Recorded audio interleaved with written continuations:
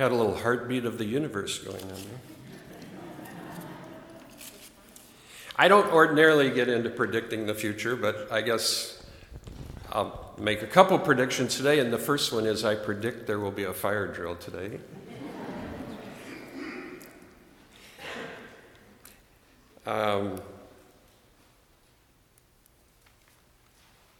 So if there is a fire drill today, and it turns out that I'm right, just remain calm and go outside, and let's go out to the memory garden just briefly if that happens. That'll be our destination. All things rush on. That's what Tagore says in this really quite famous poem. All things rush on. They stop not. We are always actually in a time of change, because the time of change is all the time. Our world is in changing and challenging times. There's no doubt about it. In many diverse ways. Our hearts go out to the people of Florida whose lives have been changed forever. They are in a new world now as they try to cope with what has happened to them. We hope for them a healing and rebuilding time. We have an election in less than a month, as Joyce was reminding us, and many of us hope for a change in the direction of our country that seems to be on the wrong track in so many ways. But whatever happens, it will be a change. There's no doubt about that. All things rush on. They stop not. In our family, Diane and I have made a significant decision to change with my upcoming retirement. It's a bittersweet time for us as we prepare to leave this community that we love. And I know that we have created a bit of a wave of change for the church as well. It's not any small thing for a church community like ours to have a change in ministerial leadership, and perhaps it's even more strongly felt after a long-term pastorate like the 27 years we have shared together. 27 years, how did that happen? I did not come here, by the way, with intention of staying 27 years. It just wasn't on my mind. It just didn't occur to me that that would happen. So as you probably know, we have a search committee that's working to identify what is called in our denomination an interim minister. That's a minister who comes for a specific amount of time. They're not going to stay forever. We're looking at an interim minister for a year and a half. At least that's the idea at the moment. And who we hope will be here in January. Who will that person be? I want to tell you in all honesty that I have no inside information about this. I don't have any idea who's coming, and I do not know even who the candidates are. And we have a great search committee, and they are in a process that's well outlined, and they're going to take care of all that. I am not part of that process. But what will that person be like? I am going to share a couple of ideas that I have about what that person will be like, even though I have no idea who it's going to be.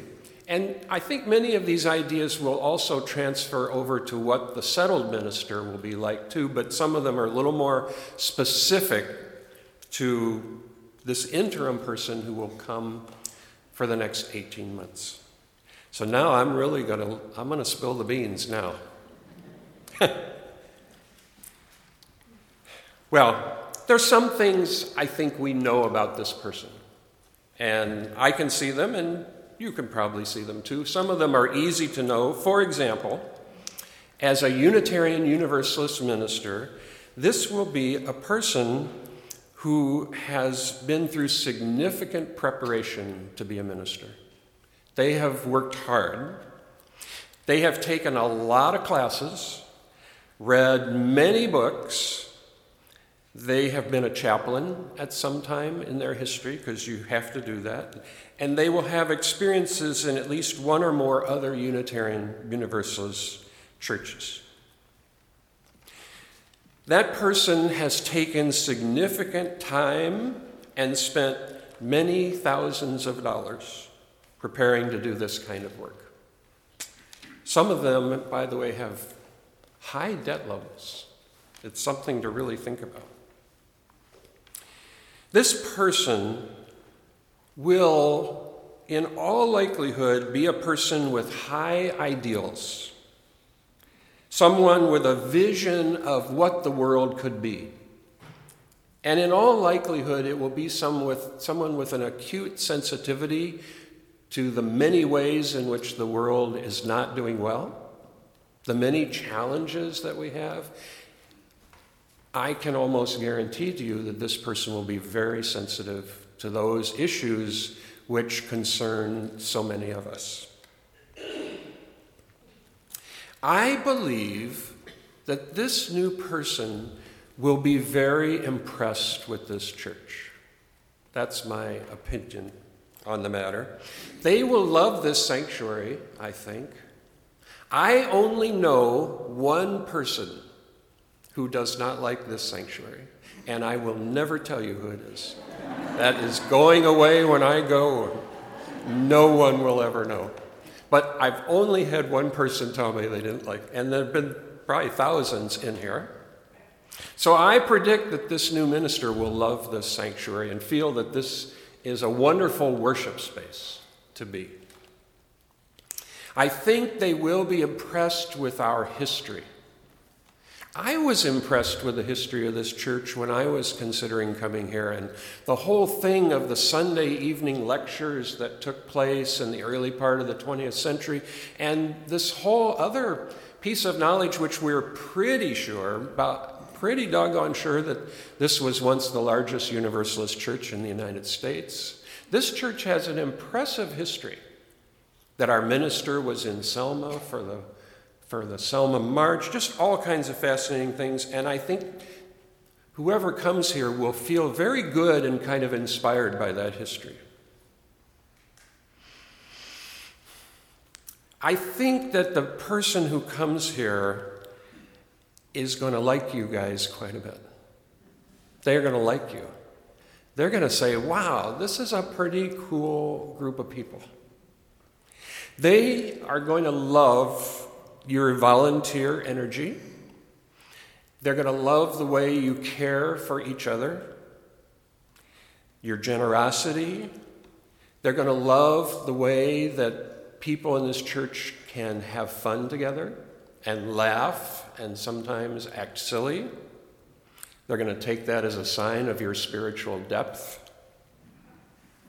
And they're also going to be impressed by the talents and backgrounds of people in this church. And they are going to see this church, I believe, as a basically healthy community. Basically healthy. We could call it healthy with some issues. Some issues means we're still breathing. When you don't have any issues, we probably won't have anything else either. So I think they're going to be impressed with this congregation, and they're going to be happy to be here. And it's also true that when a minister comes in here with new eyes, they will see some things that perhaps we don't see clearly, or perhaps we do see them clearly and we just don't want to think about it. But this new person will pick up on some things about this community and wonder, I wonder why they do that. And so they will offer some new insights, I believe. And it might be a little uncomfortable occasionally, or it might not, I don't know. But I do feel confident that they will do this in a loving way. One of the things interim ministers are supposed to do is get the church ready for the next settled minister. A story about Dick Hasty, who was the interim before I came, Some of you knew Dick Hasty. I wasn't here at the time, but I do know that Dick Hasty forced the church to increase the salary package.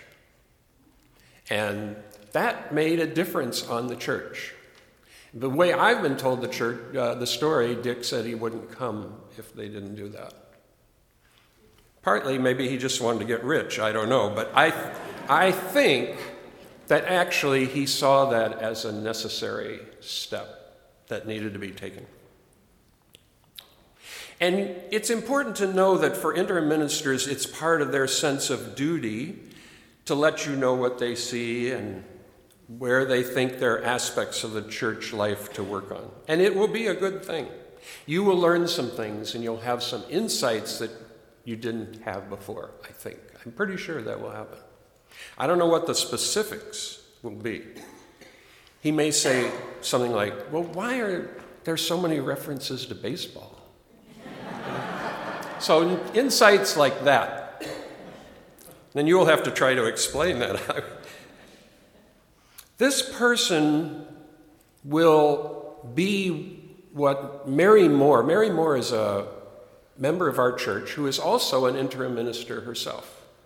But this is her home church, Reverend Mary Moore, and she says that an interim minister is pre-fired. Pre-fired. So they know they're not going to stay. And the word I hear is that gives them a wonderful sense of freedom. Think about that. They will want things to go well. They will want things to go well. They will be committed to the success of our church.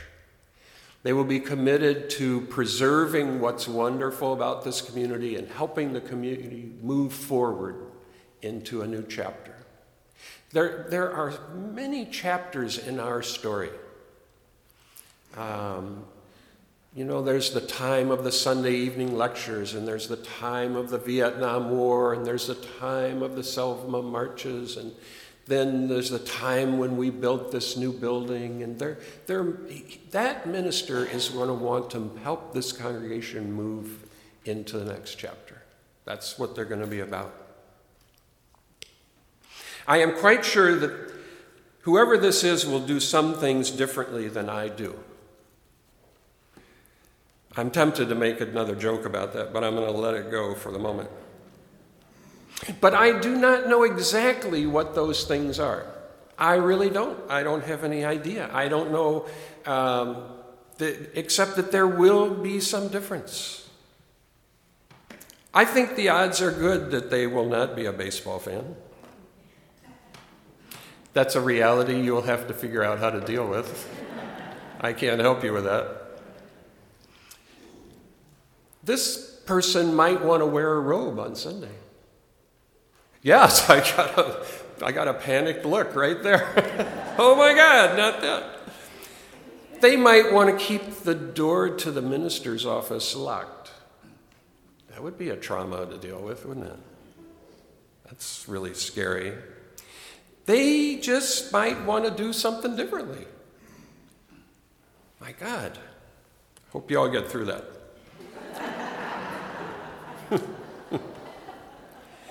I know, because you're going to say, why are they doing that? That's not the way we do it. But interim ministers are not noted, by the way, for coming in and trying to change everything. That's not their MO. So don't be worried about that. But if somebody shows up in a robe, don't panic. There will be insights that you will gain from seeing someone do things somewhat differently.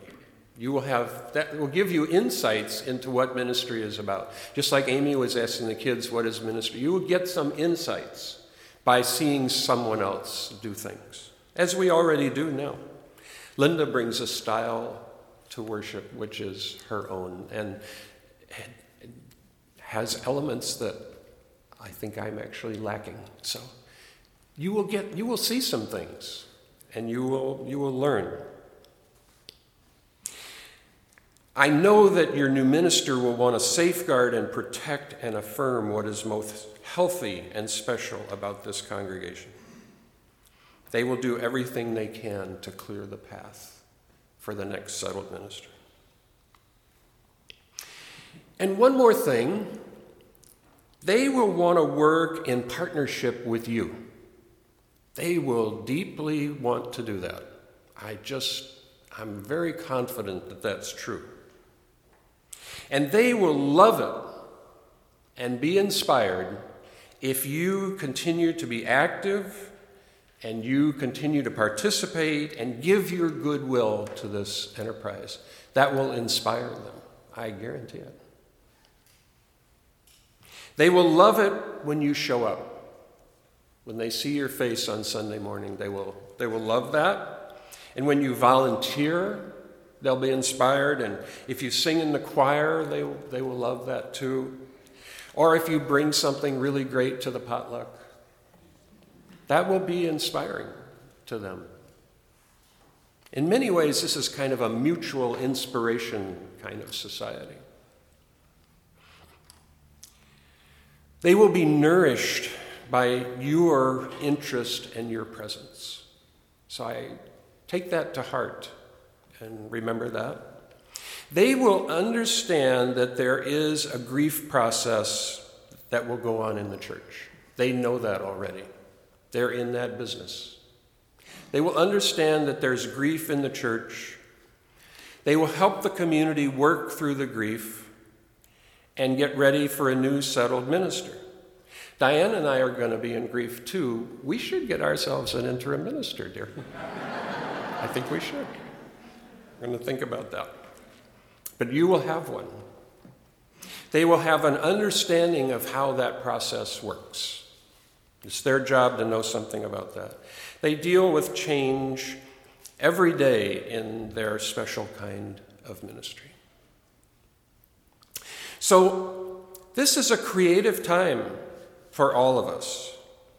Diane and I have a new adventure ahead of us, and this church has an adventure coming too. That's what's happening. You guys have an adventure coming. This particular chapter is starting to draw to a close, and this has been a great chapter. I'll have to talk to Kathy about that later, but this has been a great chapter.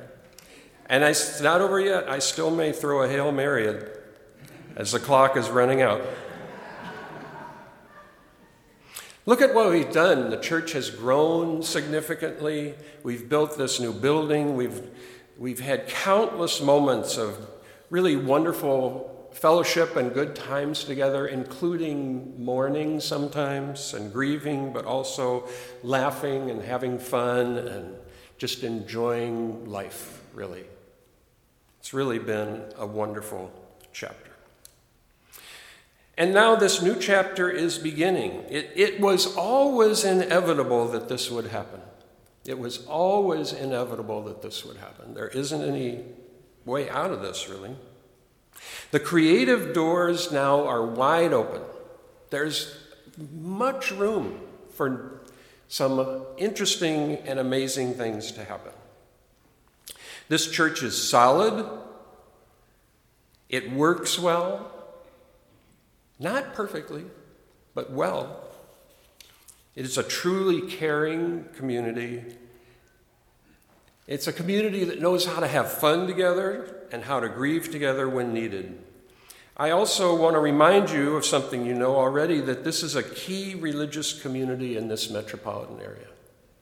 And we are viewed that way, as being a central voice in this region. Our people are present in most of the progressive activities that go on in this community. We're everywhere at all these things. We're respected, not necessarily by everybody, but by most people and organizations who know who we are and have had some interaction with us. So we're intertwined in the leadership of this area and also involved in our wider Unitarian Universalist movement as well. So this is a moving, innovative, creative, collaborative, and caring church. I would come to this church. We have every reason to believe that the new adventures that you're embarking on will be as exciting and fulfilling as those that have gone before. When I was thinking about what to say today, I thought about that Tagore poem that I had read years before, and also thinking about the image of the river. Tagore says, "All things rush on. No power can hold them back. And they rush on," says Tagore, and he asks us, is it beyond us to be glad with the gladness of this rhythm? Are we able to be glad that it's rushing on somehow? Knowing that rushing on is what the universe does. The river just keeps going. It can't be stopped. Is it beyond us to be glad with the gladness of this rhythm? But also, he says, to be tossed and lost and broken in the whirl of this fearful joy. So we do get tossed and lost sometimes too. Keeping steps with that restless music, the rapid music, the seasons come dancing and they pass away. Colors, tunes, and perfumes pour in endless cascades in the abounding joy that scatters and gives up and dies every moment. So,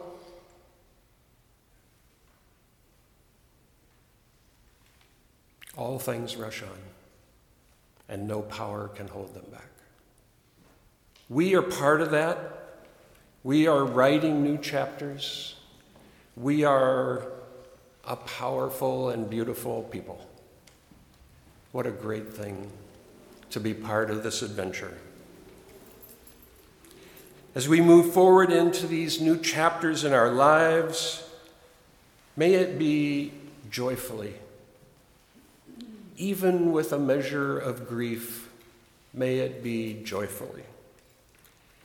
May we all continue to live out our covenants and our ideals, and on the adventure, treat each other with kindness and understanding as we move along on the way. And as this new creative reality unfolds.